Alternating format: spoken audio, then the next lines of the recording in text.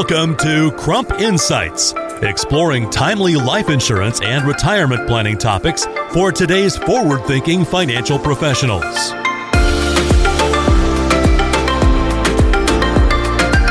In this download, real-life horror stories and how life insurance plays a role. I'm Brian Bushlack, your host for this series and an active life and health insurance producer. As we count down to Halloween, we'll discuss misperceptions, misuse, and misunderstandings of life insurance to make sure you can help your clients avoid a scary outcome. Joining us, Andrea Ploch, Vice President of Carrier Relations, and Steve Kroeger, CLU, HIA, MBA, and Vice President of Advanced Sales at Crump Life Insurance Services. Well, Andrea and Steve, thanks to both of you for joining us. And Andrea, I know you're a true crime aficionado. Could you share maybe the high-level details of a recent case you've been following and help us understand where life insurance is connected to this story? Thanks, Brian. I'm excited to be talking with you all today. So the story I'm about to share teaches us important lessons about fraudulent behavior in life insurance, as well as how and why life insurance was put in place to protect beneficiaries in the first place. Also, it is evidence that life insurance companies have put procedures in place to protect policy owners and beneficiaries in these scary situations. And I thought it would be a good story for us to showcase. So in this story, we have a man who is a husband and father who is this murder victim. A wife accused of murdering him with a drug-laced Moscow Mule. The wife attempted to claim her husband had a drug problem and that the drink was in celebration of a new home they had purchased. However, that story unraveled quickly. The wife is currently charged with felony, aggravated murder, 3 charges of possession with intent to distribute, and recently financial charges have been added because they found fraudulent activity on the husband's life insurance policies. Currently, the wife awaits her trial. This case is really popular in the mainstream media today because exactly 1 year after the husband's death, the wife published a children's book written to help children through the grieving process when losing a loved one. The wife heavily marketed this book that it was written with her children in remembrance of their father and even includes a dedication to her late husband. The wife went on local morning talk shows to sell her book and now some very heavily scrutinized interviews. But what we're here to talk about is life insurance and how this played a part. So there were several life insurance policies in place on the victim, and police discovered evidence of forged signatures by the wife to take out 4 policies totaling $1.5 million on her husband's life with her as the beneficiary. And this was done in recent years prior to his death. Police also discovered a policy for $2 million with the husband's business partner as the beneficiary, in which his wife had also allegedly forged his signature to change the beneficiary to herself. However, and this is why I thought this would be a great story for us to talk about, the life insurance company saved the day. The life insurance company alerted the policy owner to the beneficiary change, and the husband was able to correct it back to his business partner before his actual death. This fraudulent beneficiary change alert by the life insurance company is what caused the husband to grow suspicious of his wife to the point where family members shared that he said to them, "If anything happens to me, look at my wife." And then a few weeks later, he was gone. The wife found out after his death that he had changed the beneficiary from her back to his business partner and that she would not receive any of the $2 million. The reason this case is in many ways a great example of what life insurance can do, in my opinion, is that the fraudulent beneficiary change helped alert the victim to what was happening. He was able to warn his family, which helped bring his wife to face her own justice for this crime. But really, there's a lot more to learn about life insurance from the aspects of this case. So that's why I asked my good friend and life insurance expert, Steve, to help me educate our listeners. Yeah, Steve, let's call on you. Can you help us understand how a policy might have been set up here in a situation like this with a business partner and a family? Yes, Brian, and thank you for having me because this is truly an interesting case and highlights the actual things that we go through in applying for a life insurance policy and ultimately making sure that it does what it's intended to do. So I want to frame this part of the conversation in the context of how would we normally see a traditional buy-sell structure set up for a business, where we basically have two types that start for buy-sell planning. One we call the cross-purchase buy-sell, which would be where Andrea would be the owner of a beneficiary of a policy on me, assuming we were in business together, and I would be the owner and beneficiary of a policy on her. That way, when someone dies, in my case, let's say I pass, Andrea, as the owner and beneficiary, gets the sufficient funds to make sure the buy-sell is actually executed so that it can be done. Like I tell people, you can draft the buy-sell. If you don't take care of the funding, it's just basically a time bomb waiting to go off. And the other type of buy-sell, just as different variation of that, would be if the business owned the policy. The business would be the owner and beneficiary. Again, having sufficient proceeds at the time of my death to buy out my estate or my spouse, depending upon how we work that. But that's your fundamental of a buy-sell arrangement.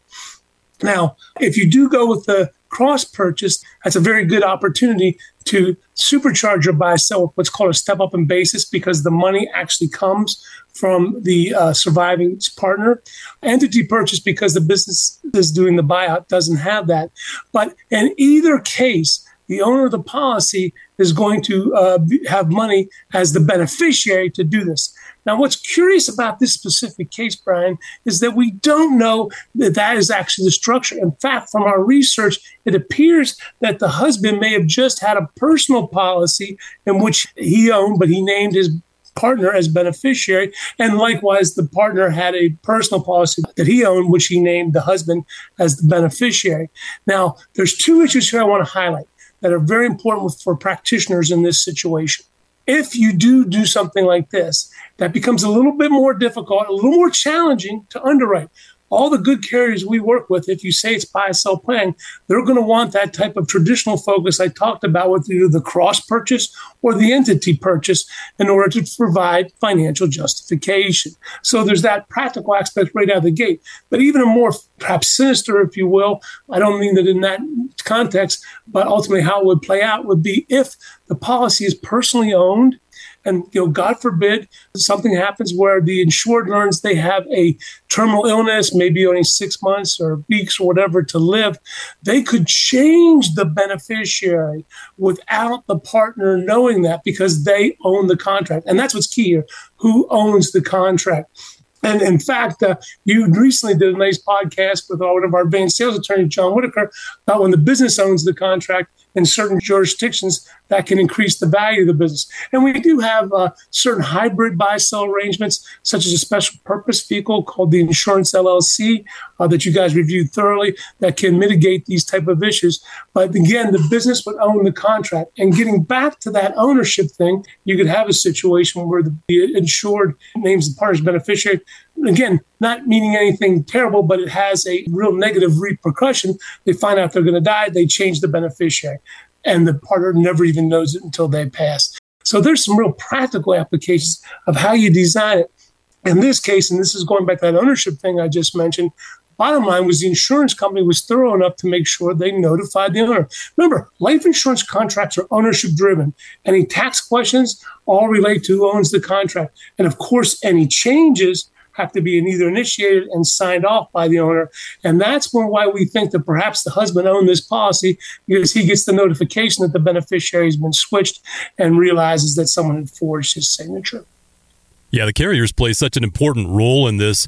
Andrea, help us understand that role more in depth here in underwriting a policy like this and the process that takes place for subsequent changes and how the carriers work to prevent fraudulent situations. I reached out to some of our carriers just to poll them on how they would handle situations like this. And, we work with the leading life insurance companies in the industry, and really they all have put procedures in place around sending notifications on policy changes, specifically beneficiary changes, since that, is really what determines who's going to receive the funds of the contract should the insured pass. These carriers put notifications in place, many sending multiple notices to various forms of communication, email, postal mail, call, text, etc., to make sure that the policy owner is 100% aware of the change that happened to their policy. They do this in part to protect from fraudulent activity, exactly like we're talking about with this case. What the general public usually doesn't realize is that once a carrier determines that there is fraudulent activity with a policy, that carrier has the option of canceling the contract, and there is no guarantee that the policy owner or beneficiary or anyone will get any of their premium or any money back from the policy. The carrier is really not obligated to refund anything in those situations, and Steve and I have seen it happen where they will not. Yeah, I know we don't have all the facts here, but you're relying on various news coverage, but help us understand the likely coverage that was in place here and how typical, or I guess atypical, these amounts would be for customers of their ages and their net worth. We found, in addition to the buy-sell, 4 policies totaling $1.5 million taken out by the wife between 2015 to 2017. Where the wife is the beneficiary of all of them. Obviously, there isn't much public data on these policies. Like you said, it's private information, but we can assume that the wife wrote them as some kind of personal coverage since she had herself as a beneficiary. So the purpose of insurance would have likely been either income replacement or estate planning. Steve, what do you think about the purpose of the sale and the amounts that they actually went for? That's a really good question because that ultimately justifies on a personal level the financial underwriting and the financial justification. And although these certainly could have been taken out for estate planning policies because this individual had been very successful in his business with his partner, growing construction business they had was doing very well. And carriers will often look at a potential estate planning sale. They'll take about 75% of your life expectancy and see what the obligation would be at that time. Not to mention, we have the statutory reversion of the estate planning threshold to be cut in half, indexed for inflation starting January 1st, 2026, where normal circumstances would have certainly been alive. So that type of consideration could have easily justified the $1.5 million. However, as you and I have discussed, Andrea, I tend to think the justification that was utilized for this was more for income replacement. He was doing very well. $1.5 million on a general underwriting perspective would have taken him about 10 times a salary, would be only $150,000. And I think he was probably earning more than that, could justify the $1.5 million. In other words, that 10 times your salary as an income replacement. Just a rule of thumb, and certainly we can get more if justifiable, but that might have been more for a personal type of coverage. Now, if on the other hand, too, there had been an estate planning application, we would have typically expected those policies to be held by an irrevocable life insurance trust so that they're removed from the estate and the death benefit doesn't add to the estate tax problem. So I really think, as you and I have discussed, these were more positioned as income replacement because, it would have been easy to justify it. And that is a kind of a normal way we see coverage. But here, getting back to the ownership thing is kind of a unique twist on things. Oftentimes, we recommend when spouses buy policies on each other for income replacement that they cross-own them, similar to the cross-purchase buy-sell. In other words, if Andrea and I were husband and wife, Andrea would be the owner and beneficiary of policy on me, and I'd be the owner and beneficiary of policy on Andrea. Why? And this goes back to that somewhat nefarious thing I referred to earlier in our Halloween theme, but that would be something in the event of a troubled marriage or, we're not living together, that I can't change the beneficiary on my policy without Andrea knowing it because she would be the owner and vice versa for me. So that's probably the way we got this going. But, the fraudulent conveyance of false signatures and so forth makes the whole thing even more dicey and more like just the look of a quick money grab, as you and I chuckled on a little bit when we were preparing for this. Cases like this tend to highlight, potential for fraud and abuse by customers in our industry. I want to talk about the misconceptions out there and how to educate and protect consumers, those who are insured and the beneficiaries. Brian, and I'll tell you, it really does highlight that life insurance is not a wager, in someone's life. The idea being that there must be some insurable interest for love and affection or for a business purpose, something that's documentable. If this person was gone, we would have to have this income replacement in order to fulfill things. It can't be just to make money. And that's what this was all about at the end of the day. And also, that's said earlier on, it gets back to the ownership nature of the policies of life insurance contracts. The owner is going to derive some benefit, monetary benefit, to replace the lost income potential, the potential tax obligations. The loss of this person creates X, so the owner and then ultimately the beneficiary needs to be indemnified. And that's something that underwriters, because of things that happen, with stranger-owned life insurance and things, finance cases in the past and so forth, have become more acute to paying attention for, so that we have a justifiable reason. There's an income replacement. There's an estate tax need. There's some need that has to be indemnified. And if you will, the mortality bond gives you an opportunity to pre-fund that and to provide coverage. And like I tell people too, there's a lot of misconceptions, and Andrea, as she indicated earlier, they're not even on the obligation to return the premiums. Typically they will, plus maybe some interest. But if there's fraud, they can keep the premiums. The death benefit ever becomes payable, and then ultimately the plans fall apart.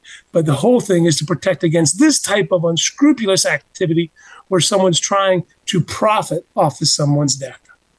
Thanks, Stephen. That really brings up another good point about why it's important to properly set up and maintain beneficiaries as you are putting your life insurance in force. And really, this case is a perfect example of why that matters. So Steve and I have seen many policies over the years where an ex-wife or an ex-husband gets rich off of a death of their ex-spouse because the insured forgot to update their beneficiary before they died.